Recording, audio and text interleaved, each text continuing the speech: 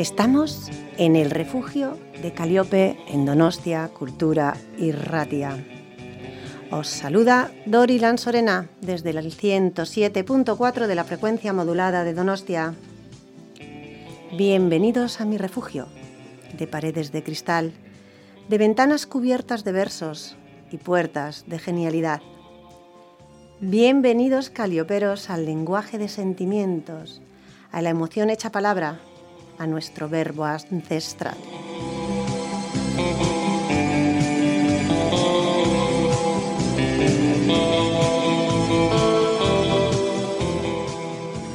Bienvenida Idoia, bienvenido Vicen. Hola.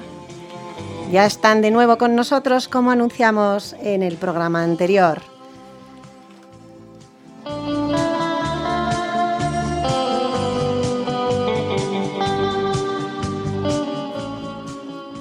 Invitamos a los poetas y a todas las personas amantes de la poesía a embarcarse en esta aventura llena de inspiración y poesía. Porque la poesía, igual que la música, es un lenguaje universal, un espejo que refleja al propio lector. Y es que, como decía Octavio Paz, la poesía es la única operación capaz de cambiar el mundo.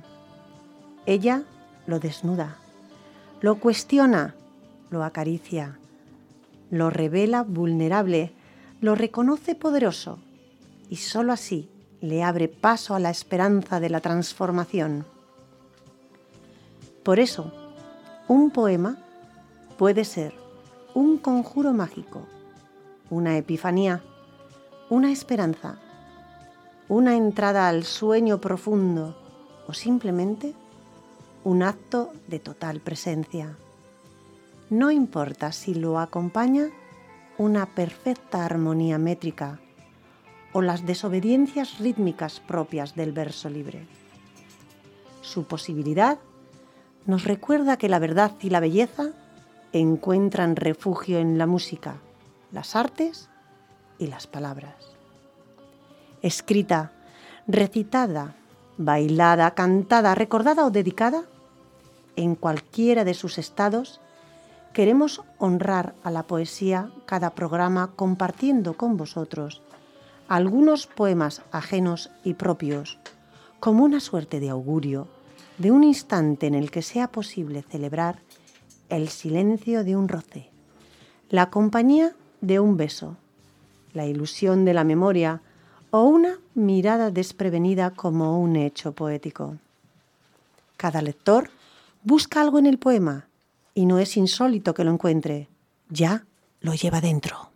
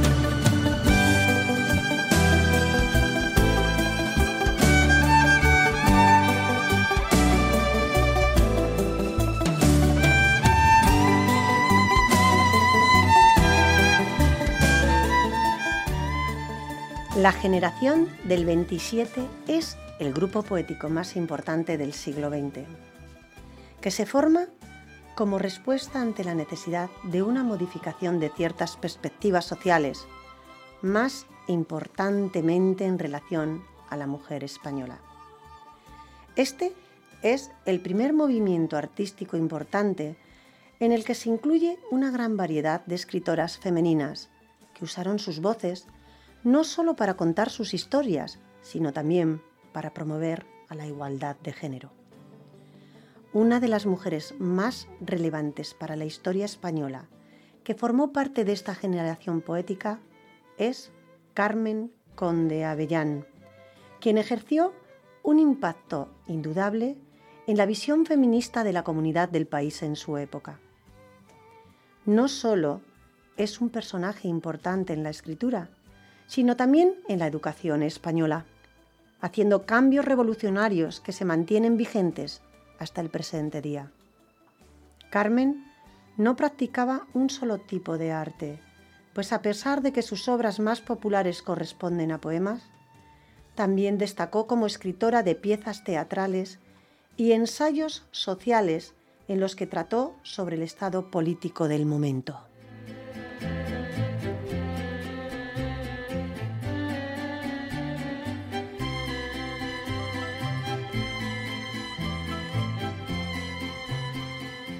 Van a cantar las aves.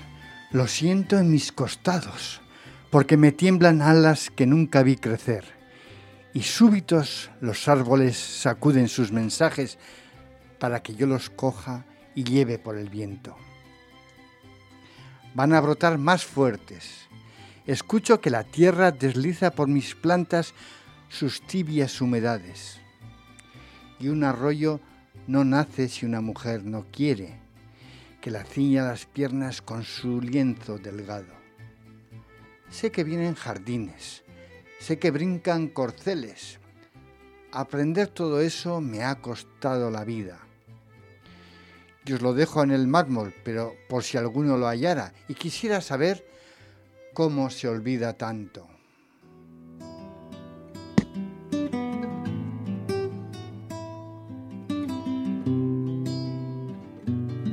Hoy hablamos de Carmen Conde Avellán, la primera mujer que ingresó por elección en la Real Academia Española. Carmen nace en verano de 1907 en la localidad de Cartagena, donde pasa los primeros años de su vida hasta mudarse a Melilla. La joven recibió una educación digna de la clase alta, estableciendo sus gustos literarios desde su niñez. Trabaja temporalmente como ayudante en la empresa más importante de elaboración de embarcaciones en España, pero al llegar a la vida adulta decide acudir al Instituto de Murcia a adiestrarse en la carrera universitaria de docencia. Cuando cumple 20 años, Carmen conoce a un personaje importante en la poesía española, Antonio Belmás, con quien contrae matrimonio 4 años más tarde. Belmás inspira a Carmen a iniciar con sus propios trabajos poéticos, dándose a conocer entre los literarios de la época y uniéndose a la generación del 27. La pareja no solo se destacó por sus colaboraciones artísticas, sino también por participar en la fundación del primer centro universitario de tipo popular en la ciudad natal de Carmen, Cartagena. En su centro educativo deciden inaugurar un nuevo diario que titulan Presencia, el cual fue un medio de diferentes publicaciones periodísticas y literarias de Carmen Conde, continuando a su vez en su labor docente. Su obra de poesía infantil llamada Júbilos sale a la luz en el año 1934 y destacó por la inclusión de múltiples ilustraciones de parte del artista Nora Borges, cautivando la atención de una nueva población juvenil. Carmen extendió su trabajo como maestra al participar en la dirección del orfanato El Pardo hasta poco antes del inicio de la Guerra Civil. Con la llegada de la guerra, Carmen Conde y su esposo abandonan España y se dirigen a territorio francés y belga, en donde realizan estudios culturales de las corrientes artísticas y costumbres predominantes de la época. Carmen regresa a la capital española de Madrid en 1941 y en los años consiguientes expande su trayectoria artística en su unión con la Radio Nacional. Mientras seguía publicando diferentes obras poéticas, Carmen Conde Avellán participó en diferentes labores sociales, por ejemplo, como asesora de la literatura en editoriales y ayudando en la distribución bibliotecaria en las universidades. Carmen y su marido recibieron el honor de ser encargados de vigilar y organizar el archivo del poeta de mayor influencia del siglo, Rubén Darío, en el Ministerio Educativo de España. Su impacto en la educación española la llevó a convertirse en la primera figura femenina invitada a formar parte de la Real Academia de la Lengua. Sus obras literarias también son celebradas a través del Premio Nacional de Literatura Infantil. Para este momento, la enfermedad del Alzheimer comenzaba a ser evidente en la poeta española. Siempre declaró que su gran compromiso en la vida no era con la política, sino con la educación y la cultura. Entre 1938 y 1939 escribió Sostenido en sueño, El arcángel y Mientras los hombres mueren, donde exclama: cada día tengo un hermano menos sobre la tierra. Ha sido galardonada con los premios Elisenda de Moncada, Doncel Internacional de Poesía en Italia, Nacional de Literatura, Benito Pérez Galdós, Ateneo de Sevilla, Adelaida Ristori de Italia y Nacional de Literatura Infantil y Juvenil en 1987 por Canciones de Nana y Desvelo. Fue profesora de poesía y novela española contemporánea en el Instituto de Estudios Europeos de Madrid, en la Cátedra Mediterránea de la Universidad de Valencia en Alicante, y trabajó en el Consejo Superior de Investigaciones Científicas. Hasta los últimos años de su vida, escribió y cultivó todos los géneros literarios. En 1978, 10 años después de la muerte de su marido, es elegida académica de número de la Real Académica Española. Su discurso de entrada se tituló Poesía ante el tiempo y la inmortalidad. Aparece también en 1978 su libro de poemas El tiempo es un río lentísimo de fuego, al que siguen las novelas Creció espesa la hierba y Soy la madre. Más tarde viajó a Sudamérica, donde pronunció diversas conferencias y se reencontró con antiguas amistades: Nora Borges, Dulce María Loinat, Octavio Paz y el que fuera alumno de Antonio Oliver, Mario Vargas Llosa. Sus días transcurrieron entre Navacerrada y Madrid, con breves desplazamientos a Murcia, Cartagena y el Mar Menor, recibiendo homenajes institucionales y populares. Falleció en Madrid en enero de 1996.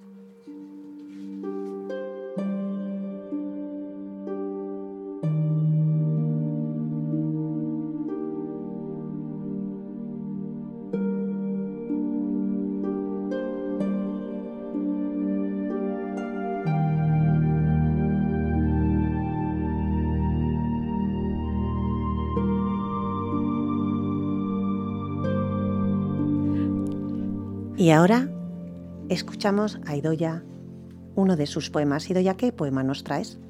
Mira, hoy os voy a leer Caricia Eterna. Pues te escuchamos. Como rueda de molino, lirio en el camino, o suave brisa placentera, como árbol arraigado, nube encaramada, o caricia eterna. Como bien desees, pero deséalo de veras. Conviérteme vida en aquello que merezca. Y aunque sienta que aún no es tiempo de irme, de serlo, desearía seguir cerca, de quien me necesite, de quien me extrañe, de quien presienta que mi inesperada ausencia dejaría un surco incipiente en el jardín de sus azaleas.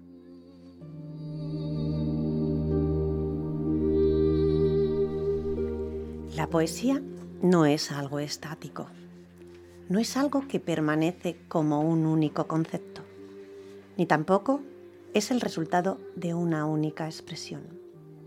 A través de la poesía, nuestro cuerpo y nuestra mente experimentan una reacción frente a los sentimientos y emociones. Ni siquiera el tacto, la voz, el tono, el ritmo es igual. Cada elemento se adecúa en función del mensaje que leemos o recitamos. Por lo tanto, al leer diferentes artículos de poesía, es otra forma de expresión corporal. Poesía y cuerpo forman un mismo tándem. Se puede llegar a ellas a través de una u otra. Pensemos en el cuerpo como única forma de expresión. como generador de movimientos y disparador de emociones, de sensaciones, de búsquedas internas. En este caso, el vehículo para generar una expresión poética está preparado. El arte de la poesía y de performance se unen. Llenar un plano muerto y gris con un movimiento vivo, estremecido, que se pueda recordar. He ahí la lengua de la bailarina. Federico García Lorca nos recuerda en 1930 lo que la danza simboliza y ha simbolizado siempre.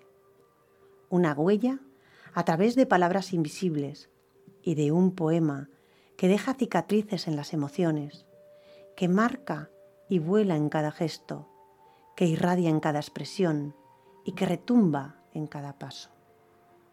La intensidad de lo efímero que late en un cuerpo y ahí se cobija, y desde donde explota para hacerse eterno. Como el poeta, quien perpetúa en el papel una historia grabada con tinta y poros. El movimiento nunca miente. Es un barómetro que revela el estado del clima del alma a todos los que lo pueden leer. ¿Qué es el cuerpo además de un envase que nos contiene? Bailar y escribir es estar en el momento. Es escuchar las sensaciones permitiendo que esa escucha se convierta en la esencia de todos los sentimientos, formas y contenido. Pero sin olvidar nunca de dónde venimos. Así lo refleja también Ana Mendiola, bailarina, docente, coreógrafa y creadora de poemas para el abrazo.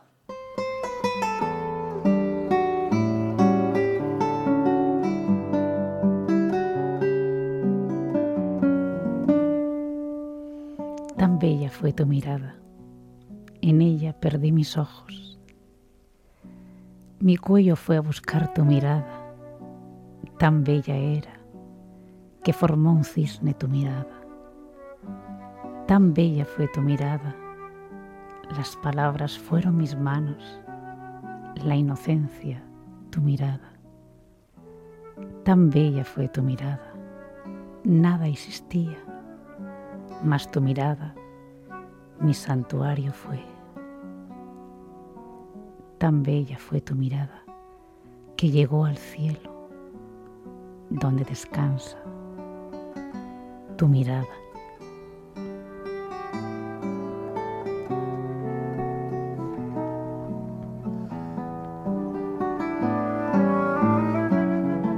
Oh belleza, que te alargas entre los sonidos, te busco en el espejo donde te miras. Te encuentro en los pies que buscan apoyo. Te encuentro en el caballo que soñó en el triunfo y que hoy duerme con los gitanos entre las charcas. Te encuentro en las nubes que nadie mira, agua contenida del dolor que nadie busca.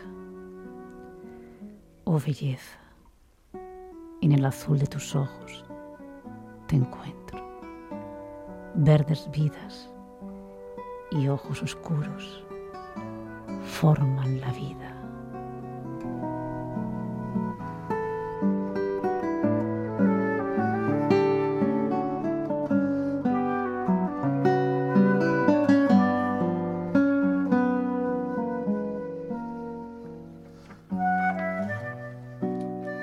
Expresión corporal, música, danza y poesía. Cruce de caminos. Hoy estoy muy contenta de recibir a una mujer que ha unido la expresión corporal con la palabra. Quiero presentaros a la donostiarra Ana Mendiola. Buenas noches, Ana, bienvenida. Muchas gracias por aceptar mi invitación. Buenas tardes. Gracias. Hoy estamos contigo para conocerte y hablar sobre tu largo camino de evolución desde la danza y la docencia hasta este nuevo canal de expresión que ahora también utilizas, la poesía, la expresión de los sentimientos a través de la palabra. Cuéntanos, ¿cuándo empezaste danzando con las palabras, con los poemas? Pues empecé en el 2007. fue la motivación, fue la necesidad que tenía de comunicar todo lo que veía en mis alumnas, toda su expresión, ya que a partir del 2007 yo cambié una forma de danzar por otra, a la que llamé danza espiralidad. Fue una transformación, ya que dejé, vamos a decir, una etapa de danza que estaba más relacionada con lo afrocubano, porque tenía unas raíces en mis principios, y di el paso de ir a la danza, a esa danza más profunda, a esa danza más consciente, que de alguna forma pues te lleva a expresarte. Y claro, yo pasé mi crisis porque para mí mi verdadero lenguaje era la danza y no la palabra. Entonces me parecía que era como una traición. Yo decía, pero ¿cómo me voy a expresar con las palabras si siempre lo he hecho en silencio? Y eso para mí era una cosa sagrada. Pero era tanta la belleza que veía en la interrelación entre la mayor parte eran mujeres, que dije, bueno, pues o me ahogo o encuentro un canal de expresión. Y tengo que ser muy sincera porque yo me siento muy frágil con las palabras, porque no me siento realmente poeta, aunque me lo tienen que decir, oye, pero que tú estás escribiendo poesía. Ah, sí, porque para mí es danza. Pero cuando comprendí que también la danza es poesía, pues claro, fue como descubrir algo muy profundo, porque no lo aprendí, no leí, sino que lo experimenté. Y cuando experimentas algo y lo sientes, eso de alguna forma te impacta y tratas de encontrar la forma, ¿no? Entonces, esto que ha sonado ahora está relacionado con mis alumnas. Está relacionado con un trabajo que hacía con miradas y cómo compartían cada una de ellas en silencio la mirada. Y qué emoción, qué a veces, qué llanto, qué estados de ánimo había en esas clases. Y nació así, y lo que he hecho es seguir buceando en ese espacio. Y por supuesto también tengo que decir, con la ayuda de un poeta que murió hace 3 años, que se llamaba Pachi Izquiaga, un hombre muy valioso, ganó muchos premios aquí en Euskadi, pero básicamente había sido director de la Escuela de la Salle, a la entrada de Amara, y lo conocí porque yo necesitaba una traducción. Y como yo no me sentía nada segura con el euskera, aunque yo lo hablo, pero claro, traducir un poema ya requiere unos conceptos, ¿no? Y entonces, bueno, fui donde él, y él fue el que me dijo que no me podía quedar ahí, que tenía que seguir.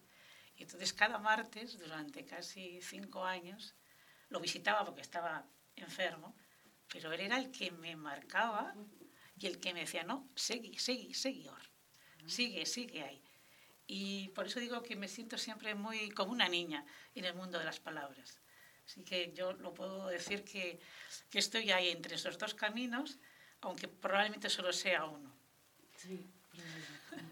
Bueno, de todas formas, al final lo que tú transmites, ¿no? Quiero comprender qué es lo que el cuerpo almacena, ¿no? Ese cuerpo que almacena todas las emociones que tú las expresas a través de la danza o que las expresabas a través de esa danza consciente, ahora lo que has hecho es reflejarlas en palabras, no solamente por tus experiencias, sino por todas las que has vivido alrededor. Eso es lo que creo que le has dado un nombre, danza del corazón.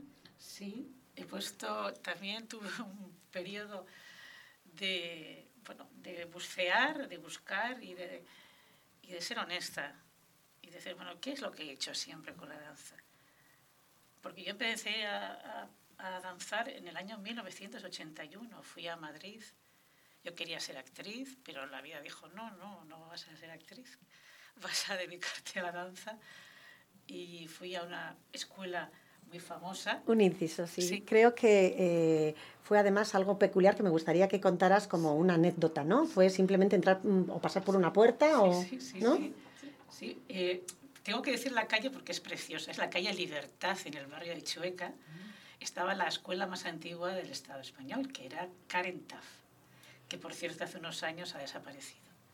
Y nada, pues yo fui primero a hacer ballet porque había hecho en el Conservatorio de San Sebastián ballet de pequeña y yo tenía la referencia, pero yo bostezaba con las clases de ballet y la secretaria, que por cierto era de Bilbao, me dijo, mira, ha venido un maestro de danza de La Habana. Y yo dije, uy, La Habana. Ya La Habana me pareció tan sensual que ya me fue una sensación muy, muy potente. Y un día a las 4:30 pues abrí una puerta y me encontré a un hombre que me impactó, lo que iba a ser el padre de mis hijos. Iba a vivir con él 15 años, murió en el año 1995, murió aquí y bueno, pues él fue el que me marcó porque él me enseñó lo que era la danza, bailar descalza, sin un concepto comercial. Él había sido maestro de la Compañía Nacional de Cuba y había pedido asilo político porque iba para la Unión Soviética. Y entonces, pues ahí decidió quedarse y la vida quiso que yo me lo tenía que encontrar en el camino. Y fue un impacto porque yo empecé primero tomando clases de jazz y tenía un sentido del ritmo natural, pero tenía que aprender más. Entonces él me dijo que había por las mañanas clases de danza contemporánea. Y yo dije, uy, qué palabra más seria. Y entonces, estoy hablando que tenía 18 años, y fui. Y allí me impactó una música de Piazzolla, libertango, que fue como algo que se me clavó en la mente, y toda esa belleza expresiva. Y a partir de ahí decidí ya dedicarme a la danza y a vivir en este mundo tan vertiginoso que es la danza, que es lo que llamamos arte. Y claro, en ese camino que es tan cambiante, pues no solo bailas o enseñas, sino aprendes a vivir en diferentes lugares, en diferentes circunstancias, con As, con Bs y con Cs. Pero para mí, que soy pues totalmente profana en el campo de la danza, o por lo menos de este tipo de danza, para mí la danza siempre ha representado tierra y la poesía es órfica totalmente. Entonces, ¿dónde está ese nexo de unión que tú has llegado a que converja para poder hacer esa danza del corazón, esos poemas para el abrazo? Bien, si algo aprendí del maestro fue el concepto de la tierra, de la raíz. Pero es interesante porque en Cuba tiene un concepto de la vida bastante peculiar. Entonces, para ellos los elementos, la tierra, van vinculados con la danza. Es decir, el mar no solo es el mar, sino el mar es Yemayá, el mar es una mujer que danza y que mueve las olas y que se viste de azul. Ahí hay poesía. Yo empecé a recibir la poesía desde ese lenguaje. Entonces lo que fui hilando, trenzando y comprendiendo que los símbolos tenían un concepto espiritual de la vida. Entonces, claro, cuando pasé de todos estos conceptos, entendí que las palabras y la belleza del movimiento era lo que me elevaba a la poesía. Es decir, la observación, el ver como una persona que empieza y que no sabe y que es frágil a la hora de moverse, ese acontecimiento que parece, pues nada, que no tiene ningún aprecio, ahí está todo, porque yo he visto mujeres con 20, con 30, con 40 años que por primera vez tenían que descubrir dónde estaba la mano derecha y dónde estaba el pie izquierdo.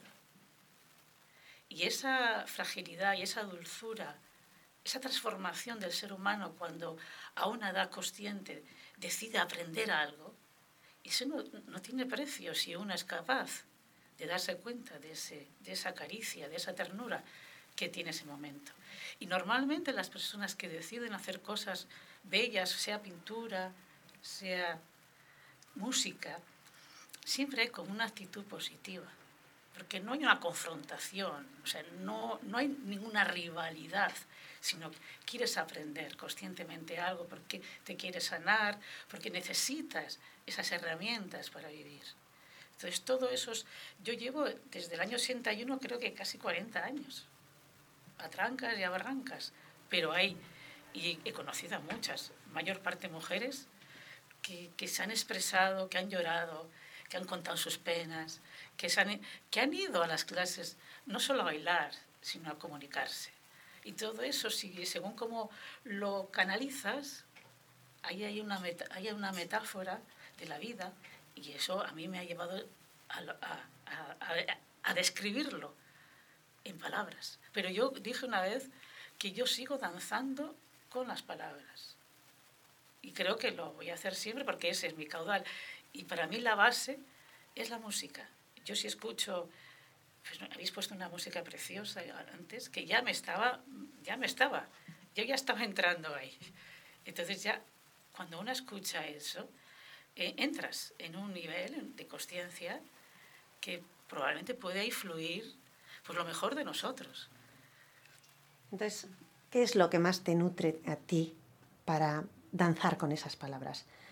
Lo que es la música, lo que es, pues no sé, los elementos del universo, los hijos, los amigos, la naturaleza.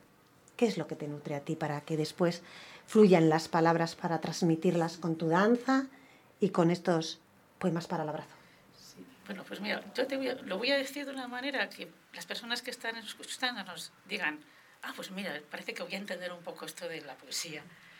Voy a contar una experiencia. Estuve un tiempo dando clases en Bilbao los sábados. Daba clases a un grupo de mujeres que me dijeron, Ana, ¿vienes? Alquilamos un local. Vale. Entonces, cuando ya estuve 2 meses ahí yendo los sábados, volviendo en autobús, me acuerdo que tenía las piernas ahí pegadas a lo que es el asiento de adelante. Y a mí unas cosas que me emocionan mucho son las nubes y el cielo.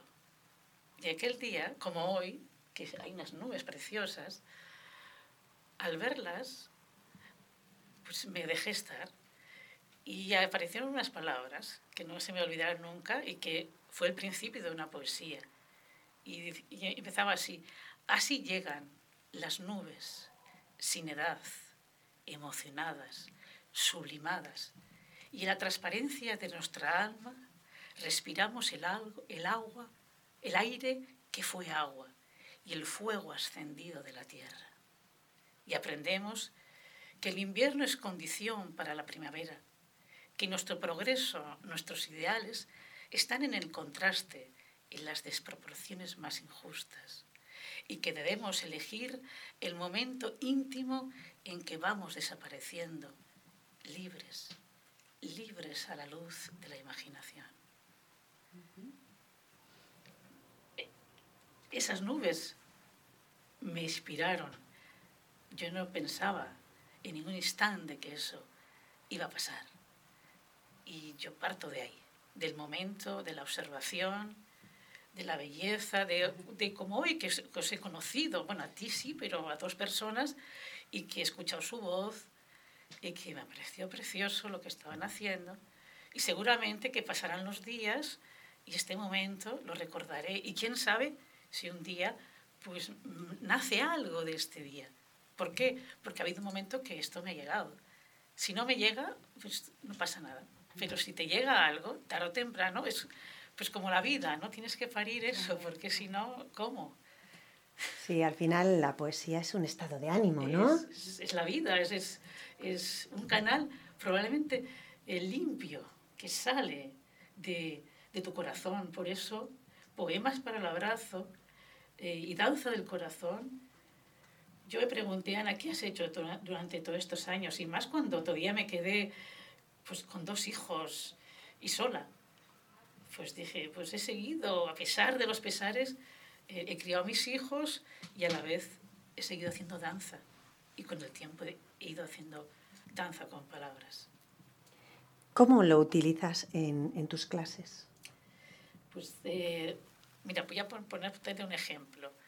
Imagínate que tú y... ¿Cómo te...? Perdona, Idoia y Dory, pues os ponéis una al lado de la otra de frente, no os conocéis, pero como no vais a utilizar el mecanismo de, uy, ¿qué tal, cómo estás? No, hay silencio. En ese silencio hay un encuentro que ya nos desnuda. Y ahí empieza, pues imagínate, ¿qué miré? ¿Qué te encontré? ¿Qué sentí que lloré mirando tu sonrisa? Es decir, ese lenguaje que aprendes, lo compartes con Idoia. O Idoia lo comparte con Dory. ¿Qué ocurre?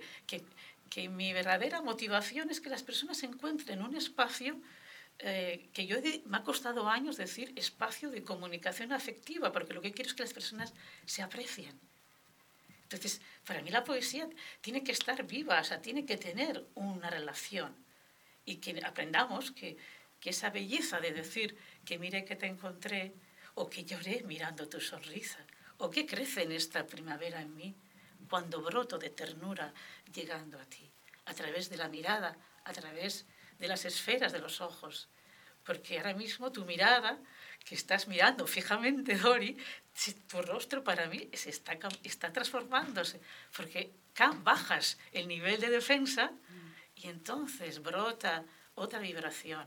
Y esa es la que, bueno, es mi motivación, y creo que cada vez vamos a necesitar más querernos, apreciarnos, y desde ese lenguaje la poesía es eterna y siempre va a ser una herramienta de aprecio. Idoia tiene una pregunta para ti. Es que yo estoy entusiasmada. Antes hablábamos, nos hemos quedado en Petit Comité y hablábamos de la comunicación entre dos almas, ¿no? Cuando uno escribe una poesía y el otro lo está leyendo. Pero es que, bueno, no voy a decir descubrir, porque he estado en ese mundillo y he visto el baile, la música y me llega todo, ¿no? Pero me ha gustado esa frase de cuando bajan nuestras defensas, ¿no? Y es que es cierto, cuando te sientes, cuando has hablado de las personas, a ver si me explico bien, cuando has hablado de las personas que descubren ahora que tienen una mano izquierda, un pie, yo creo que soy esa.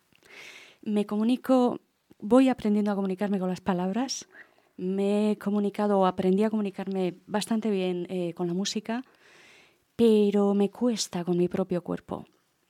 Entonces, lo que tú, o sea, el expresar lo que siento por medio de mis brazos o mis piernas o moviéndome, ¿no?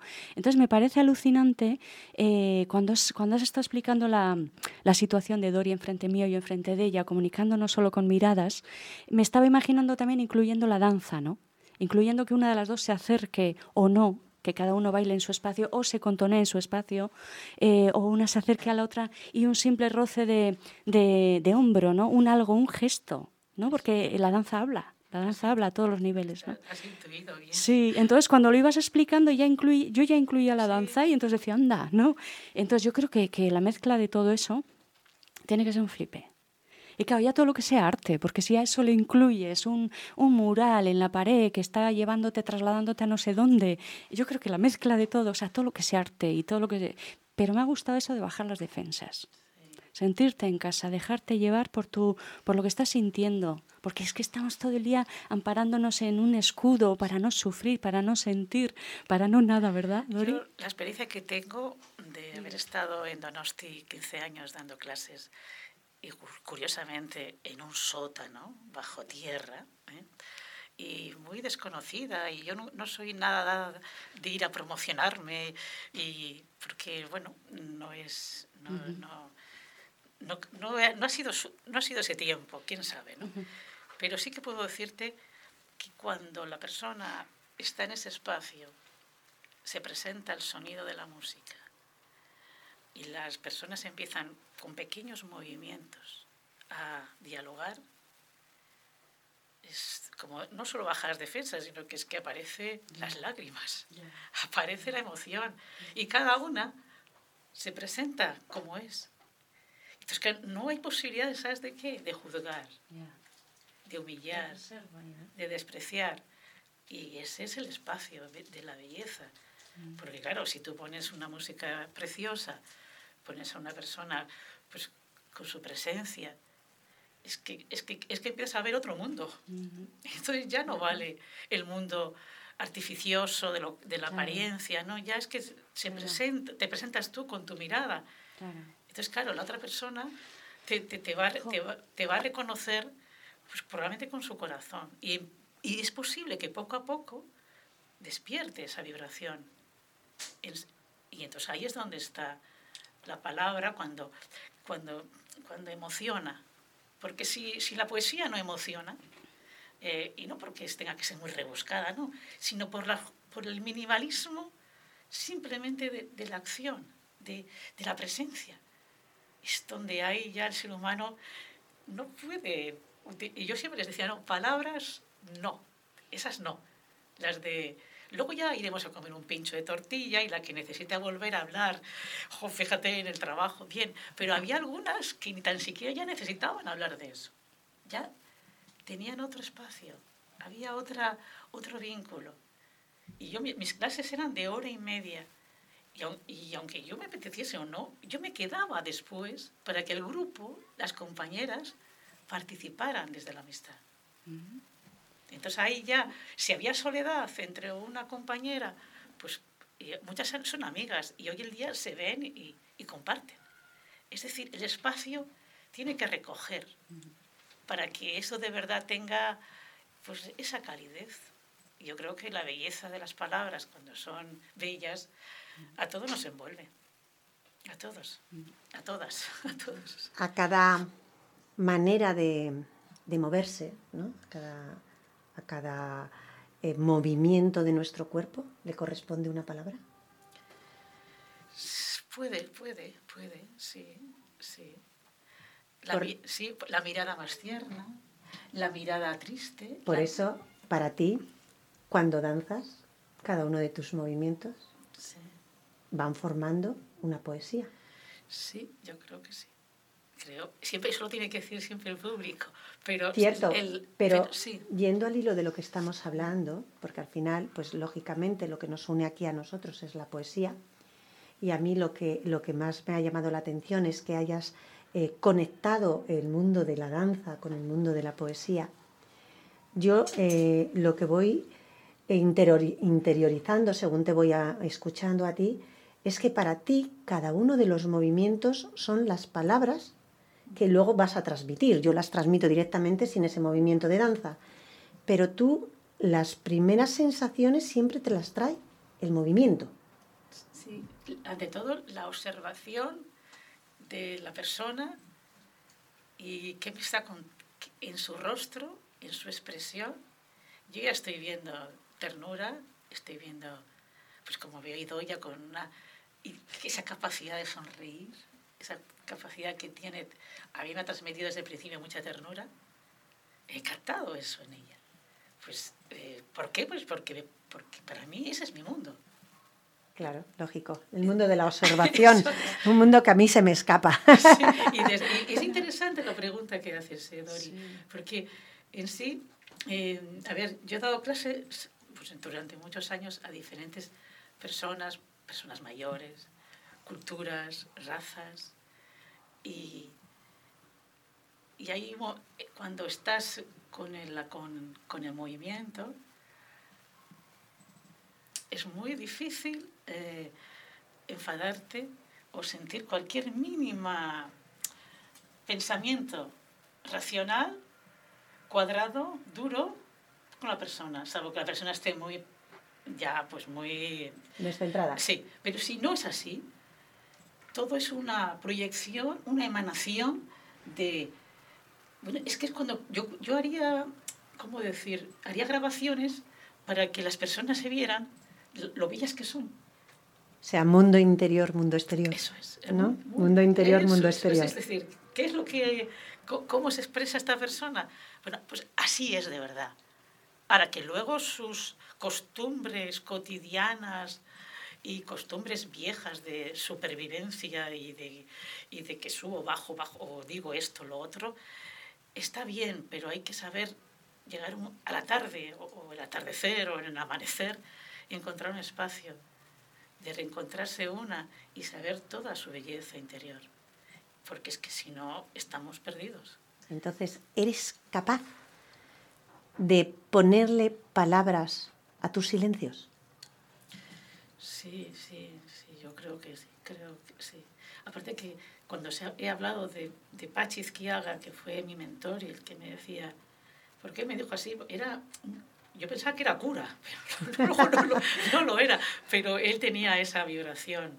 Y siempre me decía, él me decía, tienes dentro algo muy, muy cálido, así que tienes que bucear. Y yo le decía, pero si yo no sé, tú sigue y tú mándame las poesías. Y fíjate lo que ese hombre, con las 4 palabras que me dijo, y también con el respeto que yo tuve hacia él, porque estaba solo y porque estaba enfermo, y de alguna manera, pues ahí arriba, en el colegio de La Salle, hay una terraza inmensa, y nosotros nos veíamos 1 hora, y andábamos de un lado al otro, porque él tenía que caminar. Y bueno, pues en esos encuentros, en esos momentos que hablábamos sobre la danza, pues él me decía, la danza es poesía, la pintura es poesía. Es decir, la vida la tenemos que no sublimar, sino trascenderla, pero siendo conscientes de dónde estamos y cómo podemos subir como en el ascensor, arriba, y en ese arriba está esa vibración de nuestro corazón, y más arriba está nuestra mente, y en ese... mira, ayer, perdonadme, pero es que ayer vi una película maravillosa que no la conocía, que era Metrópolis, de Fritz Lanz, de 1927. Bueno, me quedé impresionada porque al final la metáfora de esa película, que es impresionante, dice que tiene que, entre la mente y las manos, tienen que interceder el corazón. Y yo dije, Dios mío. Entonces, si la podéis ver, por favor. Eso es poesía. Eso simplemente es poesía. Bueno, pues eso es toda una película que trata de que despertemos de nuestra monotonía, de nuestro ir a lo que vamos todos los días, y si no salimos de ese callejón, es más dura la vida. Nosotros aquí siempre decimos que la vida es poesía, entonces lógicamente lo que tú estás diciendo, ¿no? Todos los aspectos de la vida pueden ser poesía, por lo tanto todas las artes, pero vivimos en un mundo en el que también nos condicionan otras cosas, y una de ellas es que pues tenemos que publicitar un poquito lo que hacemos para que se nos conozca, entonces no queda más remedio que publicitar Poemas para el Abrazo, compuesto por 44 cartas con diversos poemas para activar nuestra imaginación. Entonces, me gustaría que digas a la gente cómo está compuesto esos poemas para el abrazo, dónde pueden encontrarlos si necesitan o tienen algún tipo de curiosidad de adquirirlo y cómo trabajas con él. Bien. Bueno, son 44 cartas y la verdad es que queda muy poco material porque yo lo hice casi obligadamente, porque mi hijo el mayor, que es el que me dice, mamá, venga, tienes que hacer esto. Pues yo dije, pero si nadie le va a interesar esto. Y al final pues lo editamos y queda poquísimo. Y creo que queda algo en Preste Juan, en la parte vieja, calle San Juan, pero queda nada. ¿Y cuál es el objetivo? Bueno, pues supongamos que tú estás tú sola, con tu compañera, con tu compañero, y dices, bueno, pues venga, ¿cuál es el número que te gusta, Idoia? Dime. Pues me has pillado. Pues del 1 al 44, lo que... 8. Oh, pues mira, pues entonces ahí coges el 8 y ahí está el poema y hay una ilustración. Entonces, ¿qué te cuenta ese poema? ¿Qué te cuenta esa ilustración? Es interesante también decir, bueno, hoy estoy delicadamente sensible, por esto, por lo otro. Bueno, pues voy a elegir otra carta. Entonces, como tiene diferentes temarios, hay hay nostalgia, hay temas sociales, el desamor, la vida, pues cada uno hay, pues como si Dory dice, mira, pues lo voy a compartir con esta persona. Y yo quería que también las personas tengan conciencia de la impronta de la vida, de la espontaneidad, de de que voy a elegir esto y qué pasa ahí, ¿no? Y qué me cuenta esta poesía. Y lo hice con esa intención. Y bueno, pues ahí está un poco la... Bueno, queridos radioyentes, no nos queda tiempo. Como veis, es una pena. Estamos súper a gusto, pero tenemos que irnos. Tenemos que terminar con nuestro ratito de charla con Ana Mendiola.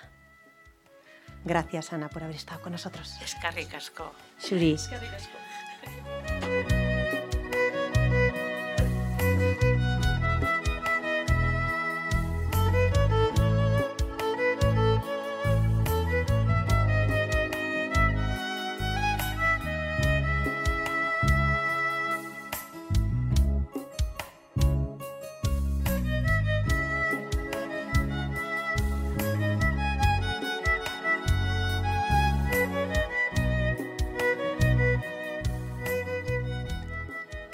La poesía, como todas las cosas que nos apasionan de este mundo, incluso como la propia vida, requiere un esfuerzo.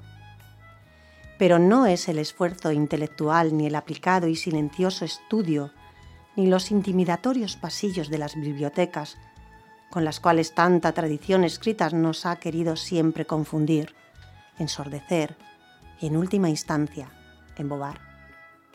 El esfuerzo que me reclama la buena poesía es siempre físico. Ese puro movimiento que está dentro de la palabra emoción.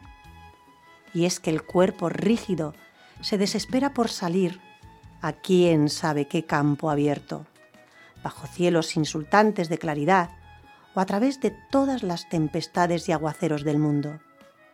Ese verso maravilloso que estremece, que nos lleva a decirlo en alta voz, a despegar unos labios como quien abre de par en par la puerta de una habitación cerrada por 1000 años. Aunque se quede apenas en un susurro inaudible siquiera para quien se sienta a nuestro lado en el autobús. Pero en la cabeza ya es una victoria, un trueno. ¿Acaso no cantaba Demódoco en la Odisea sus versos en el centro mismo de la danza? Y es que el verso maravilloso, el poema que nos empuja, es danza pura. Cuando la danza se convierte en poesía, abrazamos la expresión sutil del alma. Cuando la danza se convierte en razonamiento, nos abrimos a la elevación de la mente. Que la danza nos guíe en nuestro viaje hacia la libertad.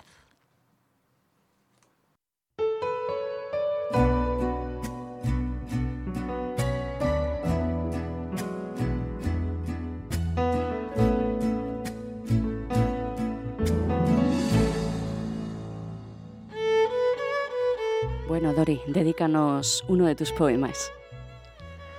Bueno, he traído uno que lleva por título Sin antídoto. Hay un tiempo de tristeza que no te deja llorar. Es una pena que vacía tu corazón, tu mente, tu cuerpo. Una sensación de vértigo que te hace pensar en todo y que la nada cubre como si no tuvieras alma. Un vacío lleno de inquietud que te roba cada segundo de luz. Una caída libre sin red en el abismo del tedio. Un mundo donde la salida es un agujero negro. Hay un tipo de aflicción sentado en el centro de mi salón que me hace sentir latón en medio del universo. Un mundo donde las tinieblas se ciernen en mi horizonte con cruel bombardeo a mi inquieta mente. Hay un tipo de nostalgia que no te deja respirar. Es una aflicción que daña cualquier emoción, una sensación que apuñala la esperanza y mata la ilusión.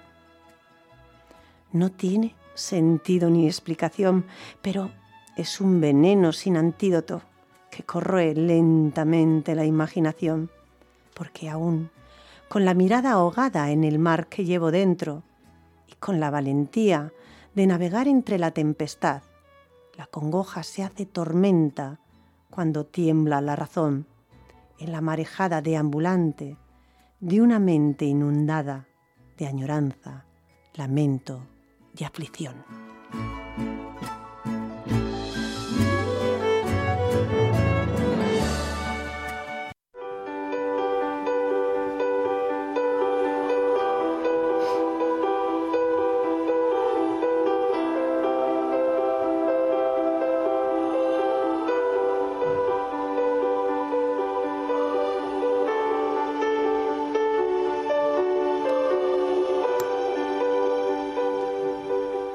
Gracias, amigos oyentes, por acompañarme en este refugio, el refugio de Caliope. Gracias por vuestra calurosa compañía, por seguirnos en las ondas de Donostia Cultura y Ratia, en el 107.4 de la frecuencia modulada de Donostia, y en nuestra plataforma digital irratia.donostiacultura.eus.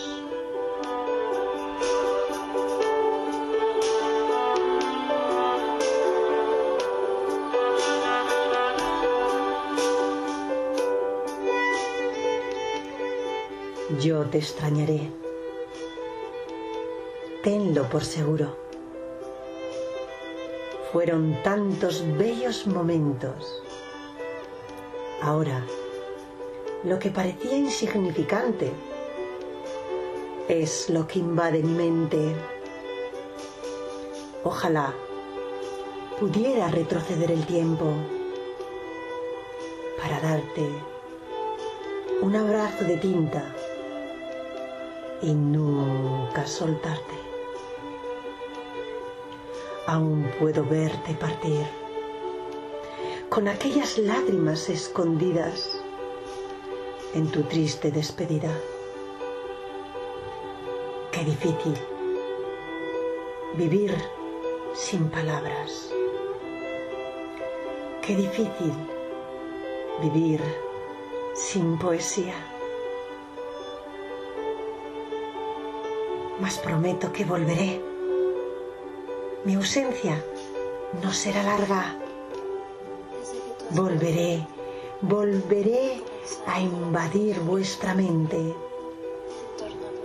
No dejéis que termine el día sin haber crecido un poco, sin haber sido feliz, sin haber aumentado vuestros sueños.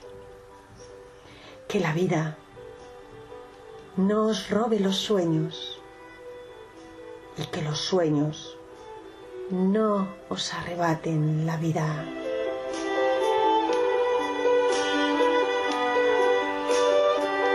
Prometo que volveré.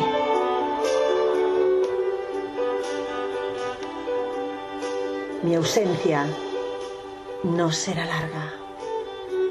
Volveré a abrazar la poesía.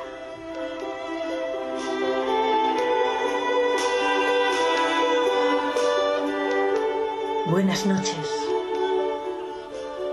Salud y poesía.